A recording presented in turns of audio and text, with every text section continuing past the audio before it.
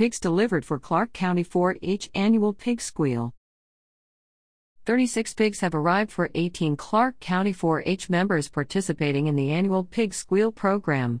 The feeder pigs were delivered January 28 to the Clarke County Extension Service office in Grove Hill, where the students, assisted by their parents or others, took possession of 2 pigs each.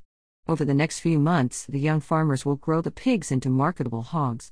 In the process, they will learn discipline, caring for animals, and nutritional aspects. The program will end with a 4-H pig show and sale in Fulton on April 27. Each student will select 1 hog to show and sell.